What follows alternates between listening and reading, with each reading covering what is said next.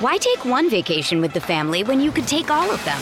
With Royal Caribbean, you don't just go to the beach. You visit a private island and race down the tallest water slide in North America. You don't just go for a road trip. You ATV and zip line through the jungle. You don't just go somewhere new. You rappel down waterfalls and discover ancient temples. Because this isn't just any vacation. This is all the vacations. Come seek the Royal Caribbean. Ships Registry, Bahamas. Wyndham Hotels and Resorts makes travel possible for all. Whether it's the long haulers looking for a great cup of coffee, a roomier rest for the on-a-whim road trippers, or a place to make summer memories with the whole family. No matter who you are, where you're going, or why, with 24 trusted brands to choose from like La Quinta, Days Inn, and Super 8, your Wyndham is waiting. Get the lowest price at WyndhamHotels.com. Restrictions apply. Visit website for more details. When you need mealtime inspiration, it's worth shopping Kroger, where you'll find over 30,000 mouth-watering choices that excite your inner foodie. And no matter what tasty choice you make, you'll enjoy our everyday low prices, plus extra ways to save, like digital coupons worth over $600 each week. You can also save up to $1 off per gallon at the pump with fuel points. More savings and more inspiring flavors make shopping Kroger worth it every time. Kroger, fresh for everyone. Fuel restrictions apply. There. You wanted to know my net worth? You got it. Holy shit! Are you a king? No, I'm just not an idiot. What the hell have you been doing with your money? Louis, we're not exactly poor. That's what Bolivia says to the U.S., but if NATO goes to war, they're not kicking in dick. Well, if you're so damn rich, why didn't you pony up for Donna's salary when you had the chance? Do you even know how to spell fiscal responsibility? I know how to spell cheap. All right, yeah, that's enough. At least now we know we have enough to fund ourselves for a while. Do you guys have two rich uncles? Because I'm not carrying your asses if this thing drags out. Louis, this is a team effort, and I swear to God, if you don't come through on this. I hate to interrupt your Breakfast Club moment, but you need to sober up. Donna, what is it? According to Benjamin, the partners didn't just leave. They're coming after every client we have. Suits Season 6, Episode 1 is over. And if you're ready to hear us talk about To Trouble, then suits yourself. I'm Rob Sesternino, back here with the guy who's ready to talk about Theo Huxtable. It's Chappelle. Chappelle, how are you? Rob, you had to know that my eyes lit up when I saw Malcolm Jamal Warner, of all people. If this is how we're starting off season 6, Rob, this is going to be very exciting for me because, yes, Theo Huxtable is here, and we are back again to talk about a new season of Suits. A new season, and it was a little bit of a hiatus for us here on the Suits podcast because we went all through season 5, and then we got done recording season 5, and then took a trip to the West Coast, met with a lot of people who are listening along on the Suits podcast. And that was actually very exciting. I feel like that I heard from a ton of people that are listening to the Suits podcast. Yes, we podcast about a lot of stuff. Between the two of us, we probably cover about a good 15 shows. And for people to come up to me and of all the things to say, they say, oh, I love Suits. I love the Suits podcast. I'm like, it could have been Netflix. It could have been Survivor, Big Brother, blah, blah, blah. But they picked Suits of all things to talk to me about. And I loved it. I don't know. If you're listening to this, you know how I reacted. I probably freaked out, took a picture with them. I'm going to have to post these pictures on Facebook eventually. And I'm not going to tag anybody because I'm really bad with names. But I will definitely post the pictures and let the associates go in and tag themselves because we are now meeting with our junior and senior partners. This is a great time. Yes, so that's really exciting. So thank you so much if you said something. And even on social media, we love to hear from everybody who's coming along with us on this journey. It's a special group that we've found so far. So really excited to be here with you. We're back to recording pretty close to the release date. We're probably about a day ahead of where you're listening right now. So that the season 5 finale is going to post later on tonight as we record the season 6 premiere. So keep your feedback coming at suitspodcast.com/feedback. We'll also go over everything from season 5 later on in this podcast. But Chappelle, let's jump in. And this was an episode where, you know, it was a new beginnings for Mike Ross in jail. Yes, new beginnings of Mike Ross in jail, but also a little bit of the old of Mike Ross being a dumbass. Yes. And also back at PSL, some healing going on after the big blows that they took at the end of season 5. Yeah, there were a lot of things that had gone kind of understood but not really discussed, and we're going to see a lot of that throughout this episode, starting mostly with Lewis. Lewis, who is on 10, maybe 12 throughout this episode. Like he is off the scale, just angry. He's frustrated. He's confused. He doesn't know how to process his emotion because, as we discussed before, he's literally a child. And so Lewis is yelling at anybody who will listen that this is Harvey's fault. And finally, Harvey does admit, yes, this is literally all my fault. Mike Ross came into my office and I should have been an adult and told him to get out, grab your weed, take it and go. But I didn't. And so, it felt like, okay, Lewis, we get it. This is Harvey's fault, but what are we going to do about it? But I do think that the healing really starts when Harvey looks around and says, I should have been the bigger person here. I should have told Mike Ross no. I shouldn't have hired him behind Jessica's back. I shouldn't have lied to Lewis for so long. I shouldn't have put y'all all in this situation. If our lives are ruined, it's because of me. And so I think from there, they're able to, come together and start to move forward about what they're going to do next here at PSL. Yeah. That's a good point. Harvey has never really come forward and said, like, you know what, I really, like, I was patient zero. Like, I was the person who, got us all in trouble with this. In the alternate universe where I didn't bring Mike Ross in, we really don't have any problems in our lives. And that was my call. My bad, everybody. Yeah. I mean, it needed to happen. I was getting annoyed. I'm not going to lie to you. I was getting annoyed at Lewis because I'm like, Lewis, yes, we know it's Harvey's fault. We do need to move forward. But I think Harvey doesn't do a good job. I won't say not taking accountability, but he doesn't do a good job apologizing. That's not his strong suit. He's more like okay, we have an issue. How do we fix it? When he really should be like, Lewis, you were doing just fine here. You might not have been senior partner or name partner, but you were doing just fine here. And when I brought Mike Ross in, it did throw a lot of things off that used to be a certain way, a way that we all could get behind here at Pearson Specter Lip before it was Pearson Specter Lip, right? So now we've broken the Harvard rule. We've hired a fraud. We've all committed fraud. We've all lied. I mean, Lewis is forging documents. Donna's forging documents. Katrina, people are just breaking laws left and right. Mike Ross goes to jail. That is horrible for Rachel. I mean, she doesn't meet Mike Ross without Harvey, but you get it. The dominoes start with Harvey. And so it does feel like now that they've said it out loud, we can quit talking about it because I don't want to keep having to see them have this same fight. It happened. Let's move on. Yeah. All right, so Harvey goes back by Rachel's house and they're having a drink and they keep having the same toast in the episode, to trouble. To trouble. Like, is that the toast that you would be doing after all of this? Like, just, to raising hell. Mike Ross is in prison. Yeah, look, they're lamenting at this point. It's like they could either sit there and just bawl their eyes out and just cry about it and wait a month until they can get on the visitation list or, the phone call list or whatever the case may be, or they can toast to the good times. Yeah, Mike Ross was in trouble, but it was a hell of a ride getting here. Rachel found the love of her life. Harvey found potentially a best friend. So, it was a horrible thing that happened, but there was some good in it. And I think they're just trying to commemorate that when they could just be, crying and sulking and acting like Lewis, and so this is a good alternative to that. I'd much rather see them doing this than, the alternative. Yeah.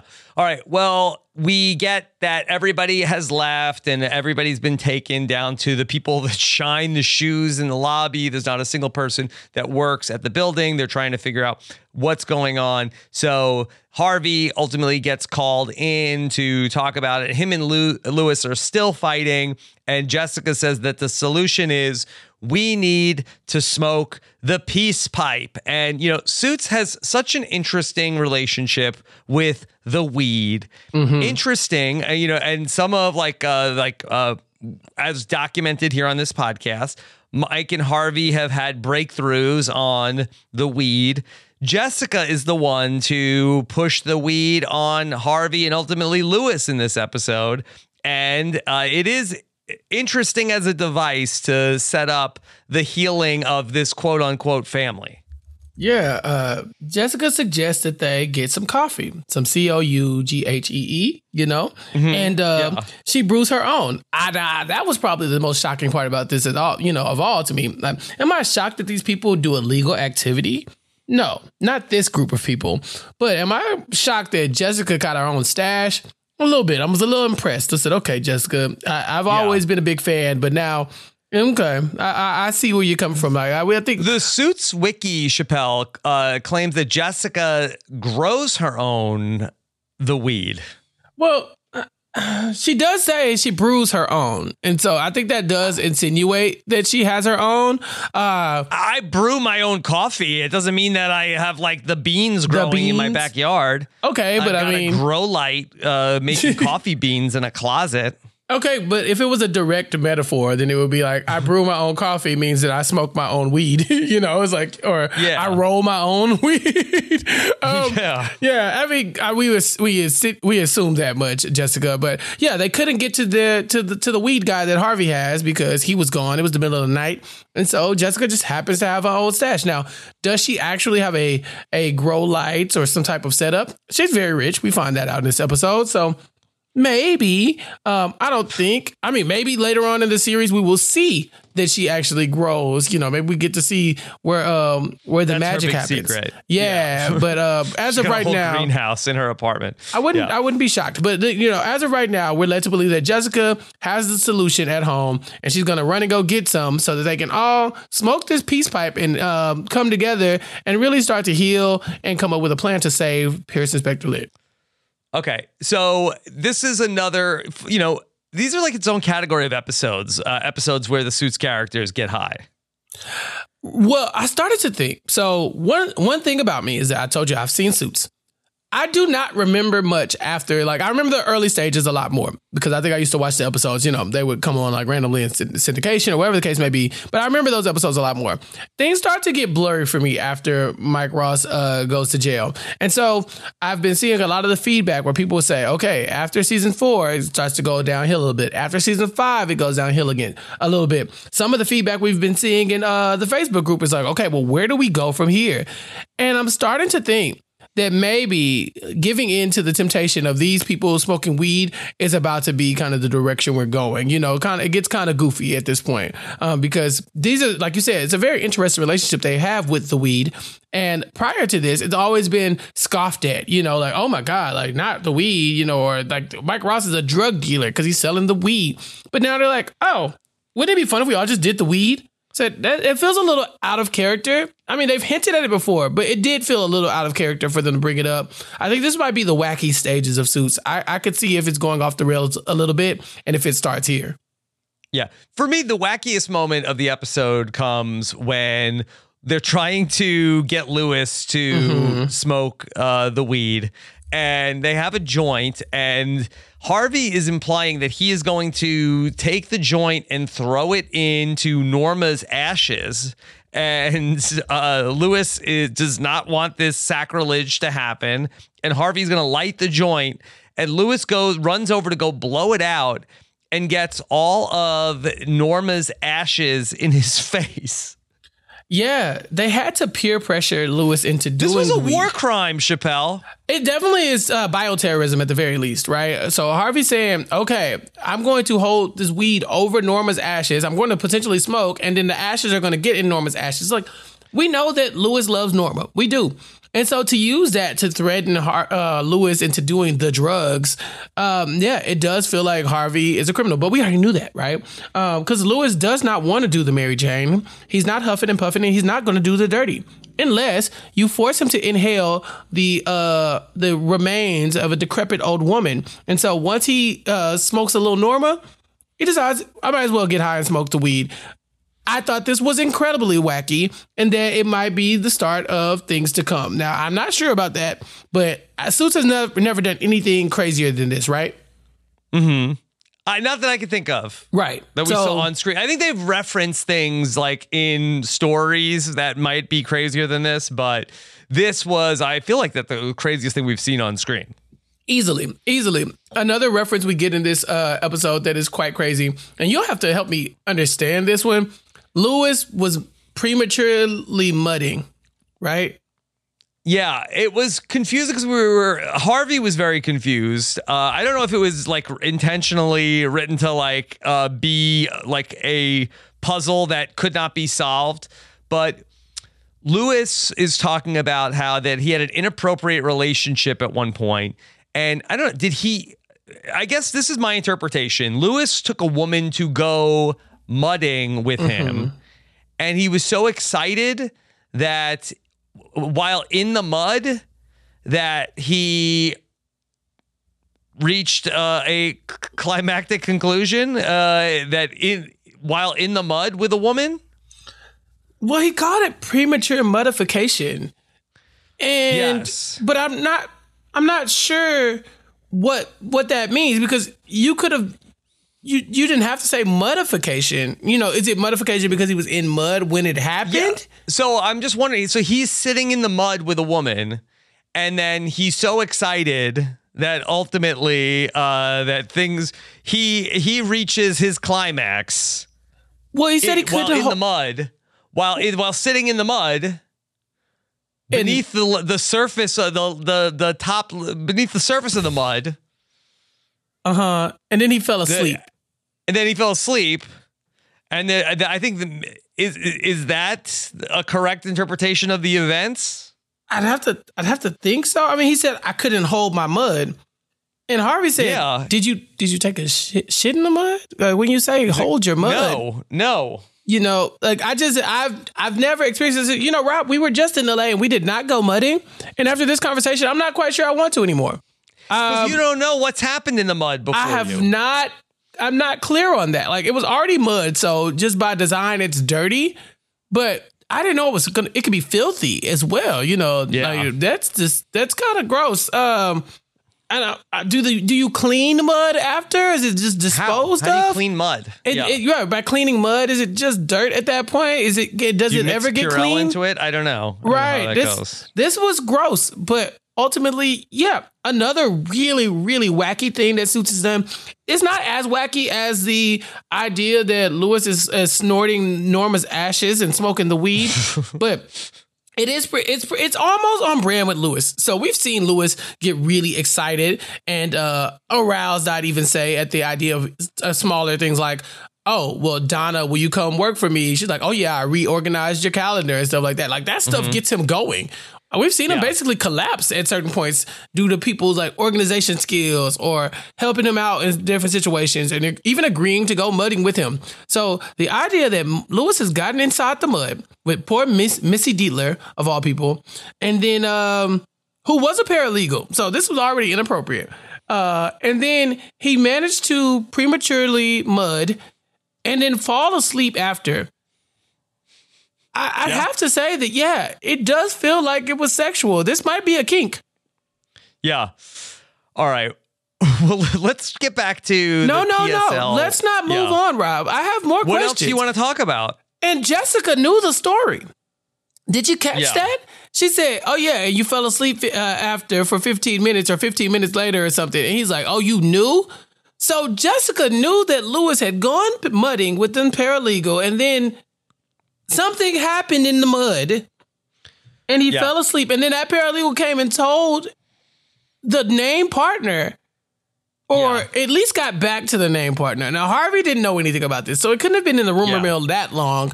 But this is Lewis is what? Only his first sexual harassment accusation? Bruh.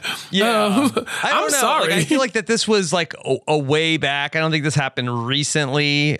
Yeah, it had to be prior to the Daniel Hardman stuff, because I'm just saying now I think Lewis has a pattern going. Like, I don't know if you can. Listen.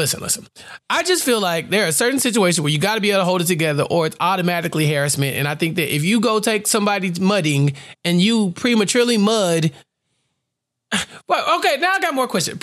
Rob, when he says prematurely mud, does that mean the eventual goal was to climax as well, and he just did it really quickly? No, I don't think so. I mean, I think he went on a date with a woman. He went mudding, and I don't think he's ever been in the mud with a potential partner. And I think it was too much for him.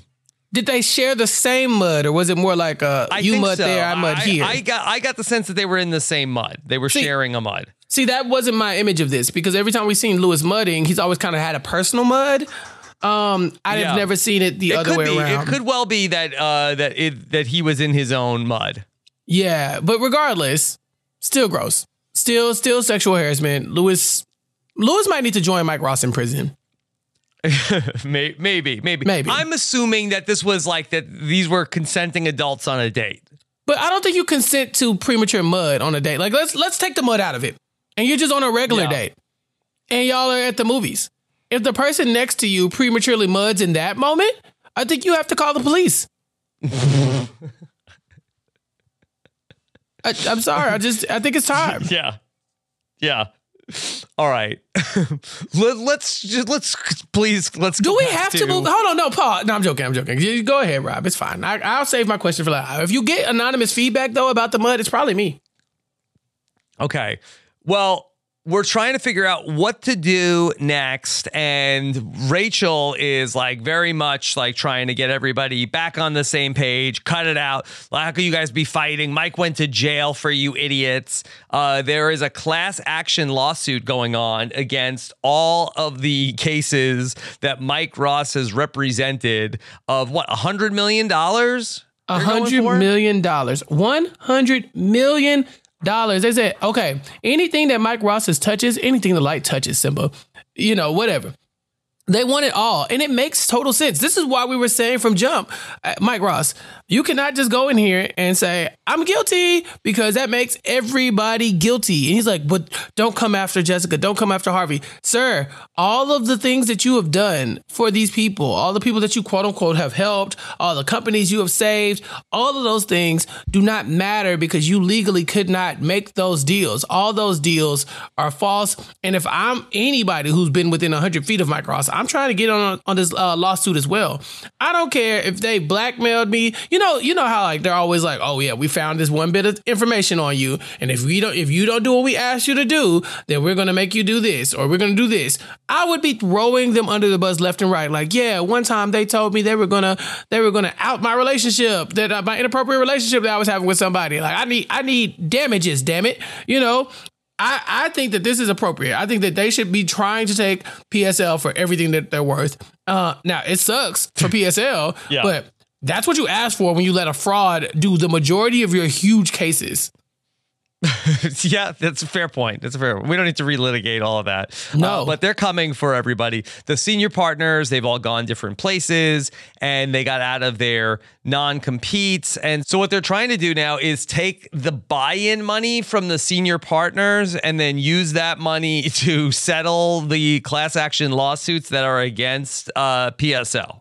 Well, they're trying to out-lawyer each other. So the senior partners and all the they've realized, okay, we're going down, but we also know that this lawsuit is coming. I think at some point, Lewis even says, who tipped him off? Lewis, any bozo could see that y'all are about to get sued. Like, it doesn't matter. Like, no one had to tip them off that y'all are about to get sued. So if I'm a senior partner, like, if I leave now, I can get in on this and I can get my money. Like, I need to get my buy-in money so that I can go elsewhere, have a real life. We know they spent a lot of money to buy into this. Wasn't it $1 million up front or something like that Harvey I think it was spent? $500,000 each. $500,000, yeah. $500K. You're right. And so they've put $500K into this. Let's get out of here.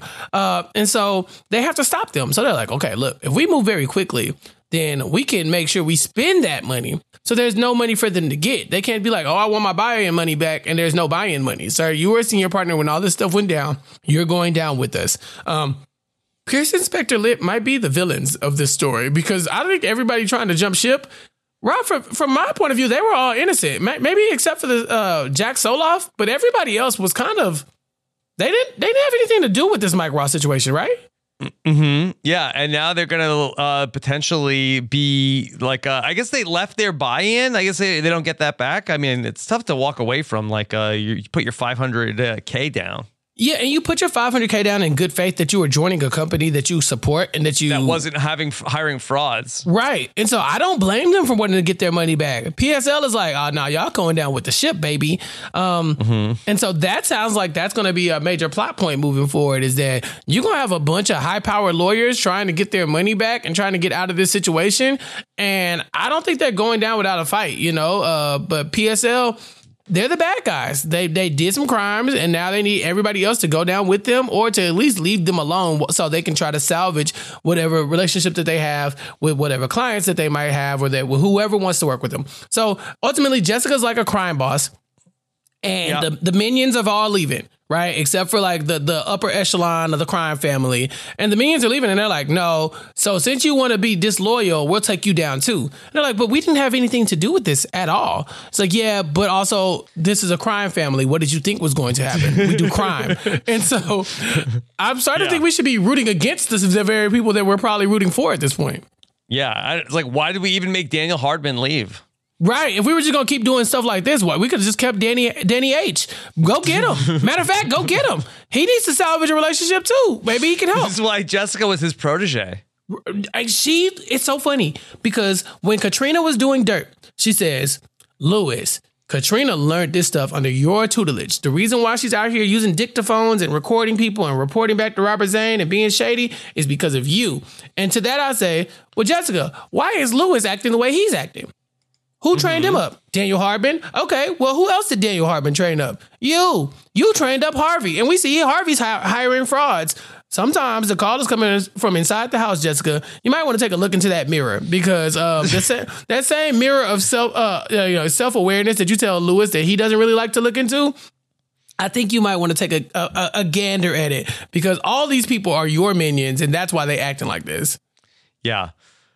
All right, so we're going to kick in our own money from Jessica, from Harvey, and from Louis. And there is a funny moment that happens where, okay, well, all right, we're going to ask Louis how much he's worth. And Jessica writes down her number. Harvey writes down his number. And somehow Louis Litt is worth far more than either Harvey or Jessica. Call him Louis Rich, like the turkey bacon. You know, he's been saving up.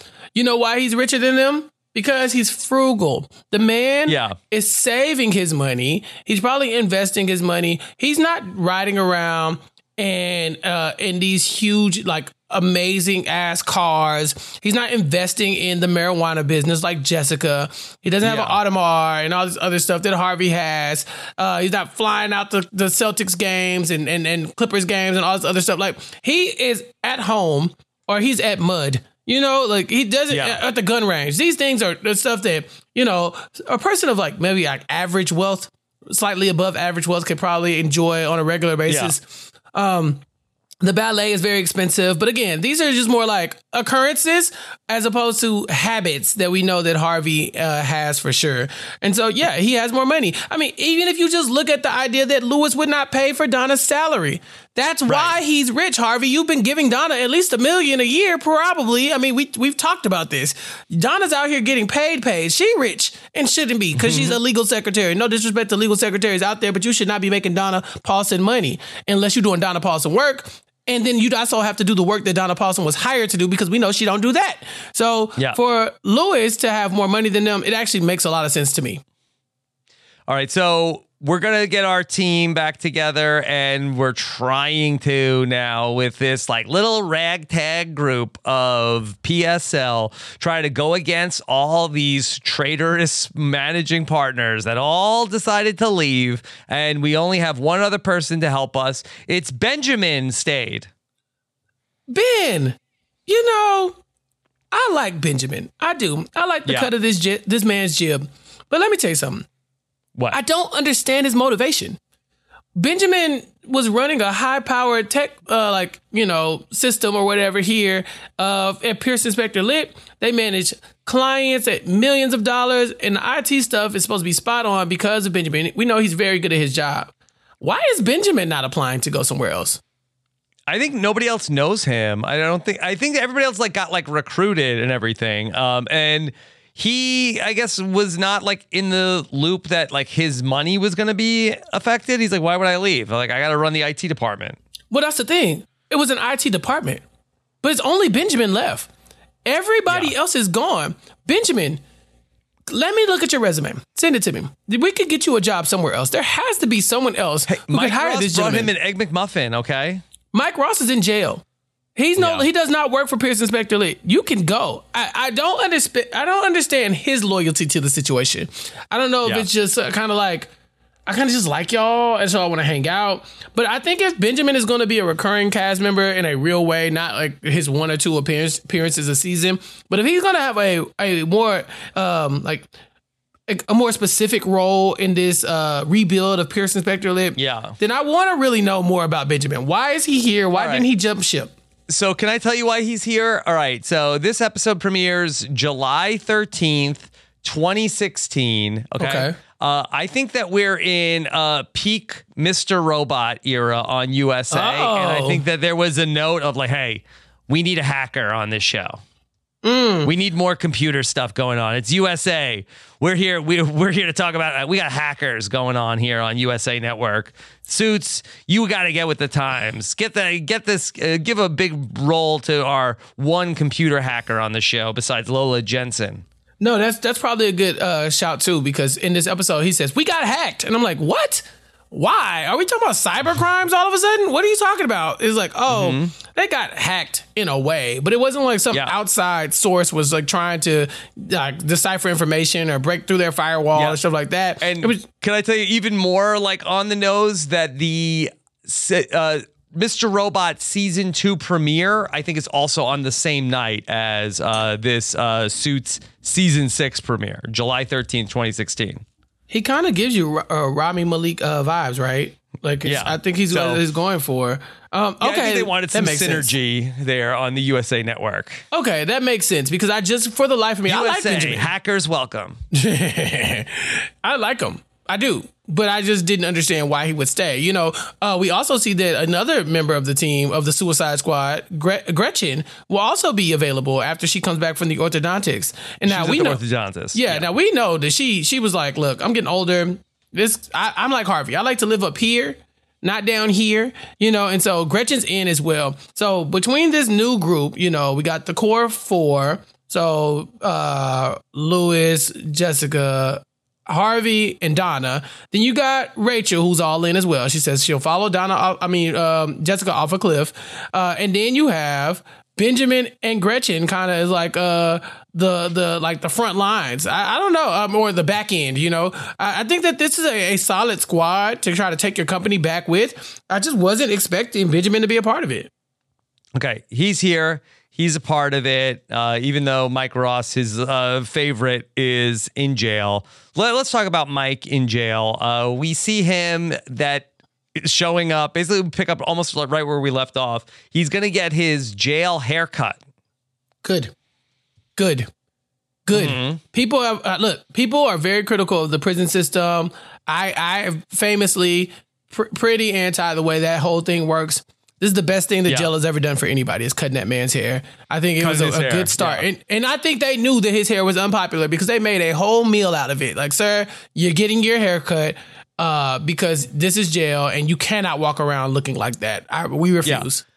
But the jail haircut to me, I don't know. It's like, I know the army haircut. All right, we're going to give everybody the same haircut, you know, in the army. But I felt like that this was kind of just like an in-between length. I also felt like that they didn't like give him like a smock or anything. They're going to give him like his shirt back covered with hair. They just didn't want to look at him looking like that. It's uncomfortable. If I'm a guard, I need to work in a place where I feel like I can look at all the inmates and say, okay, you know, you are a criminal, but I think you're trying. But if Mike Ross walks around with that pompous haircut that he had, the haircut insists upon itself, Rob. So it might not be a requirement to cut your hair in normal situations, but there is no way any guard of worth their salt is going to let this man walk around looking like that. I'm sorry. I stand by the prison system on this one. Yeah. Okay. So Mike ends up meeting with Malcolm Jamal Warner, who is, would you say what is his job? He's not the warden. No, that we know. He's doing psyche evals, so maybe a psychiatrist. Oh, I love that part. Yeah, it's like maybe he's doing, because he says he's here to help him get rehabilitated. And I'll tell you this: there's not one warden in the country, in the United States, that has ever tried to help somebody get rehabilitated. It's just not a thing. If anything, they want to keep you there as long as they can because that's how people make their money. That's why the system works for the system. And so Malcolm Jamal Warner coming in and being like, I'm doing an eval on you so that you can one day, so we can find out basically what's wrong with you so that we can help you out. I think that means that he's not really a part of the actual system. He's like contracted in. And so I don't know if he's going to take this same amount of, interest into every inmate. But we have to believe that since they brought in Theo Huxtable, he's going to be a big part moving forward in season 6. Okay, so what did you think about Malcolm Jamal Warner's assessment of Mike Ross? Well, he called him a narcissist, which, I mean, fair. Facts. He also called him impatient. Facts as well. I think he's spot on. Did you know Malcolm Jamal? This was Jamal? a read. A read. I mean, listen, anybody who's seen one episode of Suits could have told you that. And this man did it in 3 seconds. So I think that Malcolm Jamal Warner is the perfect person for this job. Now, did you know that Malcolm Jamal Warner auditioned for Suits 4 times? No. Yeah. What roles did he audition for? He I don't know the specific roles, but I know he auditioned for the pilot even before he was cast as Mr. Julius here, the prison counselor in season 6. And so I don't know what's his connection. He loves Suits. I think he needed a job. I think Theo Huxtable needed a job. He watched the first season and was like, I can do this. Did he audition for Jeff Malone? Oh my God. Do you think I would hate Jeff Malone as much if it was Theo Huxtable? I don't know. Yeah, I wonder, because I do. No, because I kind of like the actor. Gotten Robert Zane? No, he can't be Rachel's dad, right? He's not that much older than Meghan Markle, right? Right? I think he's up there. I mean, he was playing like a teenager in the 80s. Yeah, so I guess so. Yeah. So, here's the information we're looking for. So, he was asked in an Entertainment Weekly article, what roles did he audition for in the show? And he says there was a role in the pilot. I don't remember the character's name, but I think it was one that Pooch Hall was doing in the first season. So Jimmy. Okay. Yeah. Then the role he really wanted, Jeff Malone. He can't be an associate. Yeah, but he went for Jeff Malone's job. You're right. And they ended up casting DB Woodside because he says he was just trying to play opposite Gina Torres. And then he was up for the role of someone else who we haven't got to just yet. And so this was his 4th audition.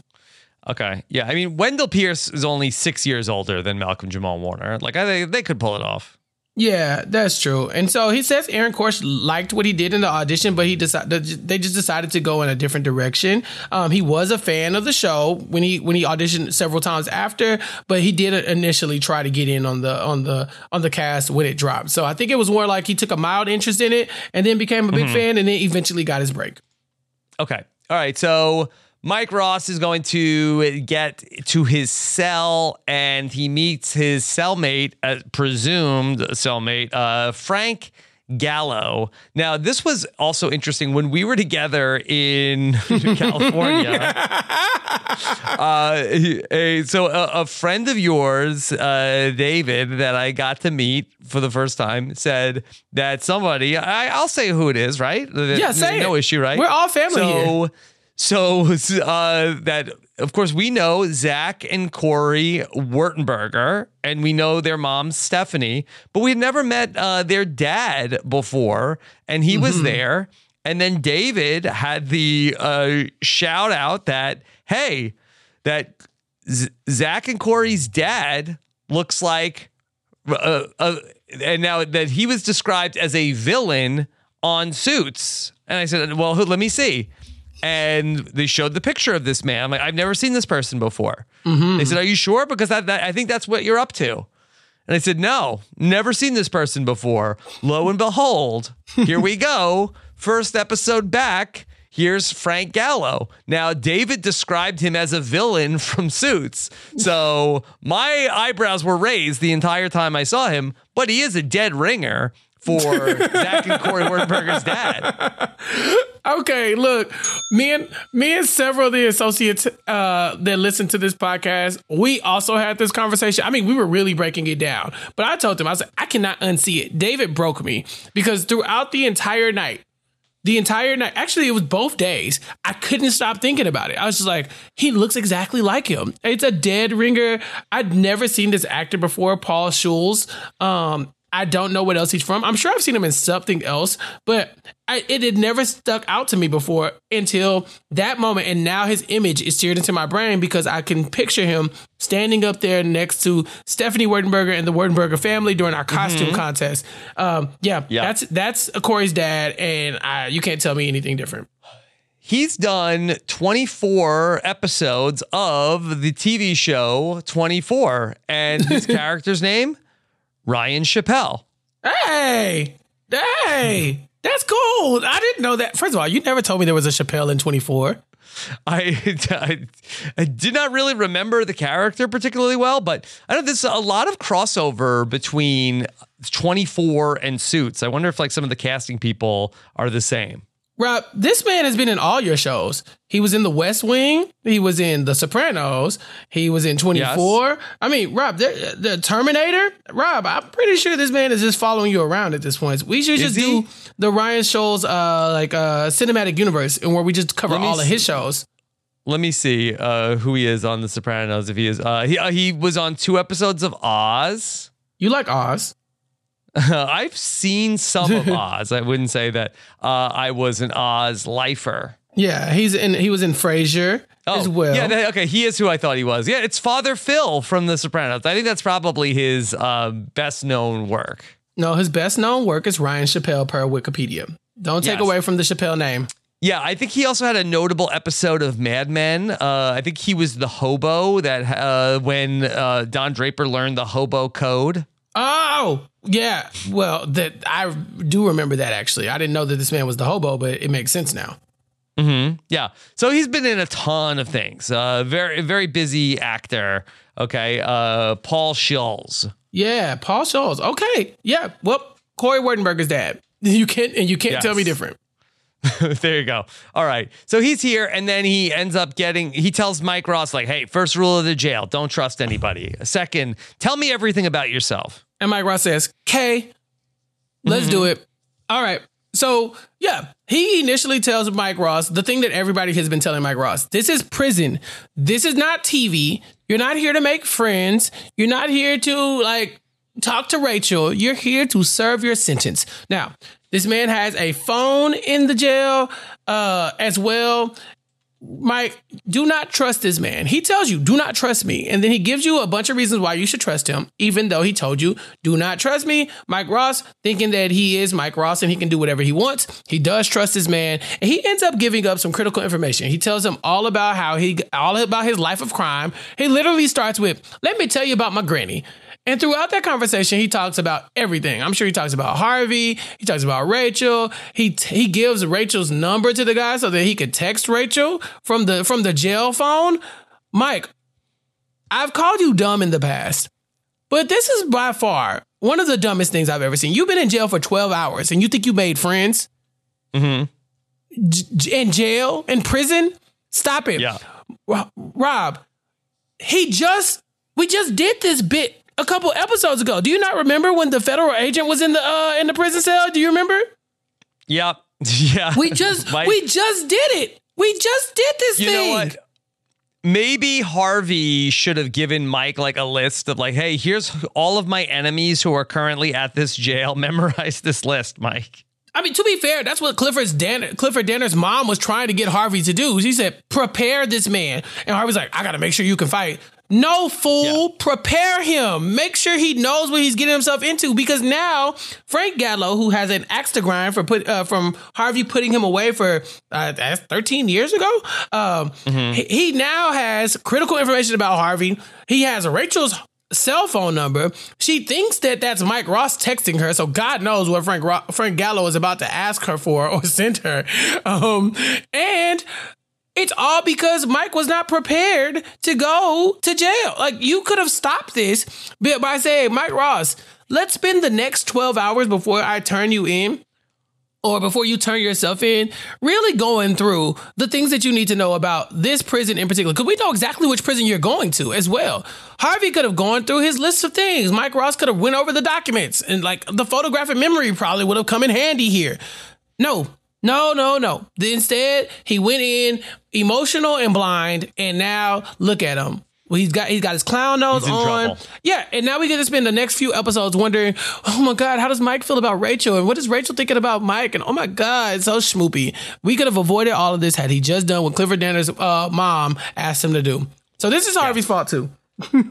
All right, so then Mike ultimately texts Rachel like, hey, just got a cell phone, got to text you, getting along good with my roommate, good. And then she's like texting him back. Like, at what point does like to send one the back and forth, like, okay, tell hey Rachel, this isn't Mike anymore, or does now Frank Gallo continue on like, hey, like I've got the phone, like send me an intimate photo. Oh, the intimate photos are coming. They are. Premature modification coming soon. I just think that there's no way this Rachel, man. I get something. Give you quick. I need send nudes. Send nudes. Urgent. Or else, like I'm dying out here. And Rachel is a dummy. Because she's been calling the jail like, I need information about Mike Ross. He's been gone for 3 hours, girl. They got to get him booked. They just finished cutting his hair. They don't care that you are concerned about him. This is prison. Are you dumb? Yes, she is. And so she will fall for whatever shenanigans Frank Gallo has in store for her, unless he slips up and says something or asks a question that he obviously would already know the answer to, right? So we know Mike Ross has a photographic memory, and if it starts to look fishy, I think Rachel says something to Harvey. Harvey cross-references, who do I know in that prison? And they'll find out that it's Frank. But I do think that he can get away with it if he's very, very vague, for a little bit. But the moment he starts to get specific, that's when he'll screw up. Hey, it's Kaylee Cuoco for Priceline. Ready to go to your happy place for a happy price? Well, why didn't you say so? Just download the Priceline app right now and save up to 60% on hotels. So whether it's Cousin Kevin's Kazoo Concert in Kansas City, go Kevin, or Becky's Bachelorette Bash in Bermuda, you never have to miss a trip ever again. So download the Priceline app today. Your savings are waiting. Go to your happy place for a happy price. Go to your happy price, Priceline. Why take one vacation with the family when you could take all of them? With Royal Caribbean, you don't just go to the beach. You visit a private island and race down the tallest water slide in North America. You don't just go for a road trip. You ATV and zip line through the jungle. You don't just go somewhere new. You rappel down waterfalls and discover ancient temples. Because this isn't just any vacation. This is all the vacations. Come seek the Royal Caribbean. Ships Registry, Bahamas. Chappelle, we got to give out the first Liddy Award of season 6. Who gets it? The Liddiest Liddy for me goes to Jessica here because she got lit. Okay. It was her idea. She did. Okay, so this is very interesting now because once upon a time, Harvey was the unquestioned leader of the Liddy Award. And I have to thank our junior partner, Patty, for putting this all together. I have the complete list of Liddies now in front of me. And the person who dominated the Liddy Award in season 8 was Jessica. She got 8 Liddy Awards in season 5. Now, many of them came from that everybody is bad. Jessica is the least bad. Who sucks the least, as they say on Buddy Games. And she racked up 8 Liddy Awards, a unfathomable amount. That's half the season. The next closest was Harvey had 6 in season 4. Harvey only got 1 Liddy Award in season 1. And so Harvey and Jessica entered season 6 of Suits tied for the all-time lead with Liddy Awards. And so for the very first time, Jessica has now passed Harvey in the all-time leader in Liddy Awards. Would you care to make a wager, Robert, about who will come out of this season with the most? I don't know about all time, or at least, let's do it. Let's all time. Who do you think is going to come out on top between the two of them, Harvey and Jessica, in this season, just based off of what you've seen? I feel like my brain says Harvey, but maybe my heart says Jessica, because I feel like that a lot of times Jessica ends up being right And so Harvey and Mike screw up and Jessica is the one that usually has to fix it. There's not too many times where it works out that Jessica is wrong. Right. I think that, but I'm using the same logic. I probably would say that maybe I feel like Harvey could take this one because Jessica is the worst off right now. Right. So she is the one. Yeah. This is her company. So anything Pearson Spector lit related, it always goes back to Pearson for me. And so with them taking these L's, these next few episodes are going to be very tough for her specifically, whereas Harvey is going to be fighting Mike Ross's battles in jail, it seems. And so I really think that Harvey has the opportunity to take the lead here, but it's going to be a tough battle. I think that if he starts cooking Frank Gallo up in prison, then yeah, I think we're going to probably start leaning toward Harvey in a lot of these ways. But if you start to look at the business side of this, right, the Pearson Spector lit of it all, Jessica's got to keep Lewis and Harvey on the same page, has to keep her ragtag group of misfits together. And then she also has to fight, all the other partners and associates in the law firms that are about to come her way. But she's about to go through the gauntlet. So I'm kind of with you on that. I think my heart wants Jessica to do well, but it just looks like she's about to get like really attacked in a way that Harvey was getting attacked last season. So, I think that it's one of the two of them will come out on top, obviously, in this season. But I'm leaning toward Harvey probably just a little bit more. Okay. Congratulations to Jessica with 19 Liddy Awards. Harvey is in second place with 18 all time, but it was a bad season for Harvey. Mike actually racked up 3 Liddy Awards in season 5, all in the first half of season 5. Lewis ends up getting 2. Both his come in the back half of season 5. And then Donna and Rachel, just 1 apiece for them. Rachel and Mike have the opportunity to do something amazing here. They're basically starting off with a clean slate. Like, yeah, Mike Ross he has taken all the L's, right, that he could take. He is no longer a fraud. So in these moments, as long as he's not doing something extremely stupid in prison, he should be fine to kind of rack up those. At least it wasn't me. I'm not the worst of the worst episode. Yeah, he ladies. Could do some pro bono work in jail. Yes, exactly. Rachel as well. Rachel, all you have to do is be a good support system for these other people and you can do this. But you cannot do stupid stuff like give your phone number away in prison, Mike Ross. You cannot send Frank Gallo nudes, Rachel. Like, don't do it. As tempting as this might be for y'all have to learn that y'all are separate right now in prison. So I think that they can close the gap here, but it's going to take a lot of work. Okay. All right. And then some other things that Patty is tracking all through season 5. There were 125 goddams, 100 bullshits, 67 folders slammed in season 5. 89 references that Mike Ross didn't go to Harvard or might get his secret out. A lot of that in the back half. Only 3 hookups for Mike and Harvey in the season. Yeah. Although I think we're doing some recapturing some old ones. Mike and Rachel hookups are being logged.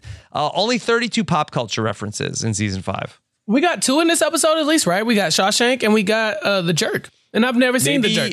Yeah, maybe more than that. Yeah, I haven't seen The Jerk either, but I would like to check it out one day. Let me see in terms of the other references in this episode. The Breakfast Club came up a lot. Oh, yeah. The Breakfast Club and came up. Gone with the Wind. And Gone with the Wind, because quite frankly, my dear, I don't give a damn. Jessica called Harvey an idiot because all he does is speak in movie quotes. And I'm like, she's listening to the podcast. Yeah. Okay. Let me just give you 2 other things to keep track of. Okay. Overall, there have been 339 dams or goddams in the series and 365 bullshits. Do you want to wager by the end of the series, do we have more goddams, dams, or bullshit? Damn and goddamn is one category. I don't know anymore because I'm telling you, Rob, in my memory, this was just a goddamn show where they just said goddamn a lot. But now the bullshit counter is off the meter. Like, why didn't it register for me that there were so many bullshits? I'm going to have to go with bullshit. I don't know if it's the dark horse candidate, but I went into this really thinking that goddamn was going to run away with it. And it's just not the case. Yeah.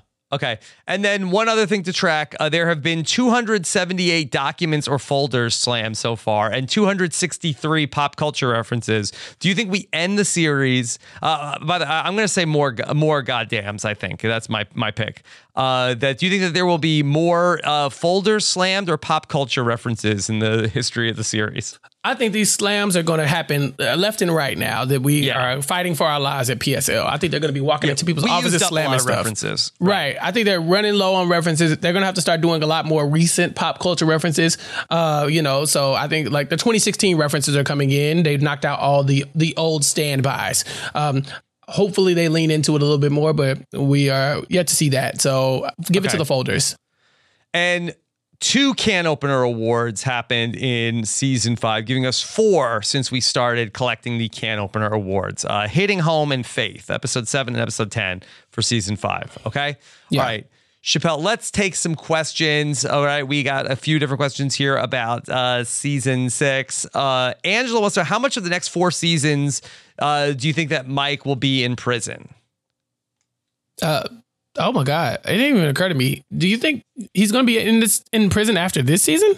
I can't imagine. I mean, this could be the Mike Ross prison season. I liked your idea of a time jump, just like yada-yadaing through the prison, but maybe the prison's going to change Mike now. Well, no, I don't. See, I thought the time jump made sense, but now I know that he's in there with Frank Gallo, who is a menace. I'm thinking that Harvey's about to go and fight tooth and nail to get him out of prison now. I think at first it was kind of like, okay, Mike Ross is in there. He did his time. I mean, he's doing his time. He did the crime for sure. We got to leave him in there. There's nothing we can do. But I think if Harvey realizes that there's an internal threat, he's going to start to try to pull strings to make it to where Mike Ross is not in there with Frank Gallo, or we got to get Frank Gallo, shanked, if you will. So I'm not seeing a world where Mike Ross even finishes the sentence anymore. Like it felt like the Frank Gallo thing was the escape hatch that we needed to get him out of jail. Yeah. David wants to know which of the 2 of you will be going to prison first and for what for. I don't know about that, David. But can I tell you that sometimes I do think that if I went to the Eric Roberts prison, I feel like that wouldn't be the worst thing ever. I kind of feel like I don't really like to go anywhere. I like having a schedule. Mm-hmm. Yeah. Martha Stewart went to that prison. If Martha could do house arrest, Martha Stewart. I thought she went to prison first and then they put her on house arrest. Yeah. Basically, if I could go to a prison where I wasn't going to be getting shanked, beaten up, and then not really having a choice into who I got to see romantically. Mm-hmm. Yeah, I wouldn't care for that. No, not great. I would be awful in prison because I have ADHD, and so I would just be in there just spinning off the walls. I'd probably I'd be a cracked individual. So I'm trying not to go as hard as I can. Sometimes things come up. But I'm trying my best. Mm-hmm. Yeah. So, I mean, ultimately, I think there are parts of it that would be appealing, but we'll see.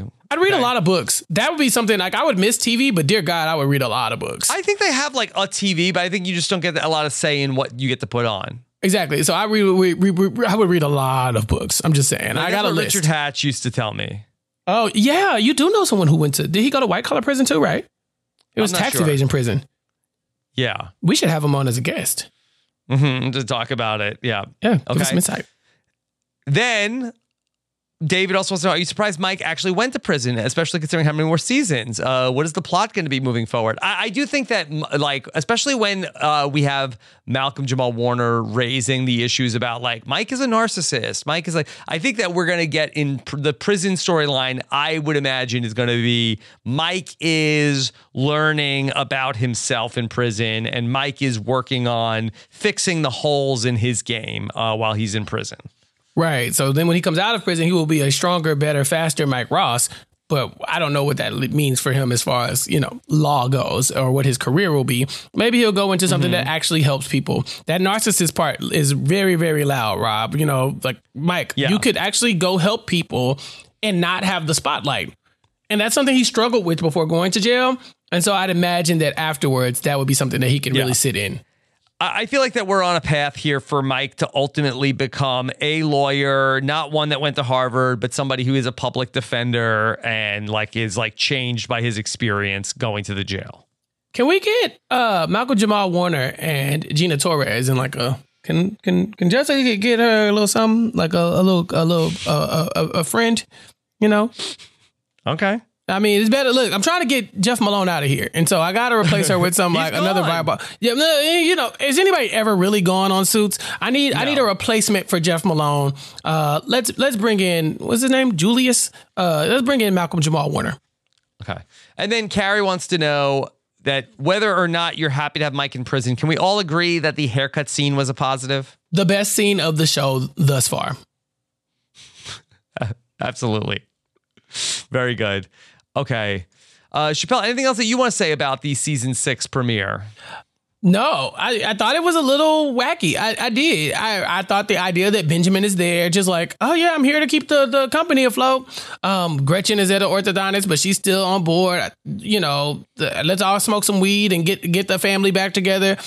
It felt a little goofy, but Rob, you might know this about me, but I really like Goofy. So if this is about to go off the rails, I'm happy to be here with you to talk about it. And I'm hoping that season 6 will give us a lot more good podcasting content. And sometimes it just comes in, you know, a wacky package. And I think this episode was the first of probably many. Yeah. So Davis, Will had written to us at the end of season 5, said very late to the party on this one, but I can't hear Jack Soloff's name without thinking of the classic prank name, Jack Mehoff. I don't understand. What's the joke? It's a prank? Yeah, like a Simpsons, like, hey, is there a Jack Soloff there? I'm not getting it. Mm-hmm. What are you trying to say? Yeah. What's wrong with Jack Mehoff? What is that? Jack Mehoff? Let's see. What else? It sounds like a nice name. Jack Mehoff. Mm-hmm. Is it Jack Mehoff or Jack Mehoff? Jack Mehoff. Let's go back to the mud. Okay. Let's go back to the mudding. Oh, okay, cool. So is it premature mudding if you are finished in the mud, or is it like were you always intending on being in the mud? All right. Chappelle. Huh. Where can people keep up with everything you're doing? Follow me on Twitter at Jack Mehoff, or add me, in the Facebook group. I'm always in there partying.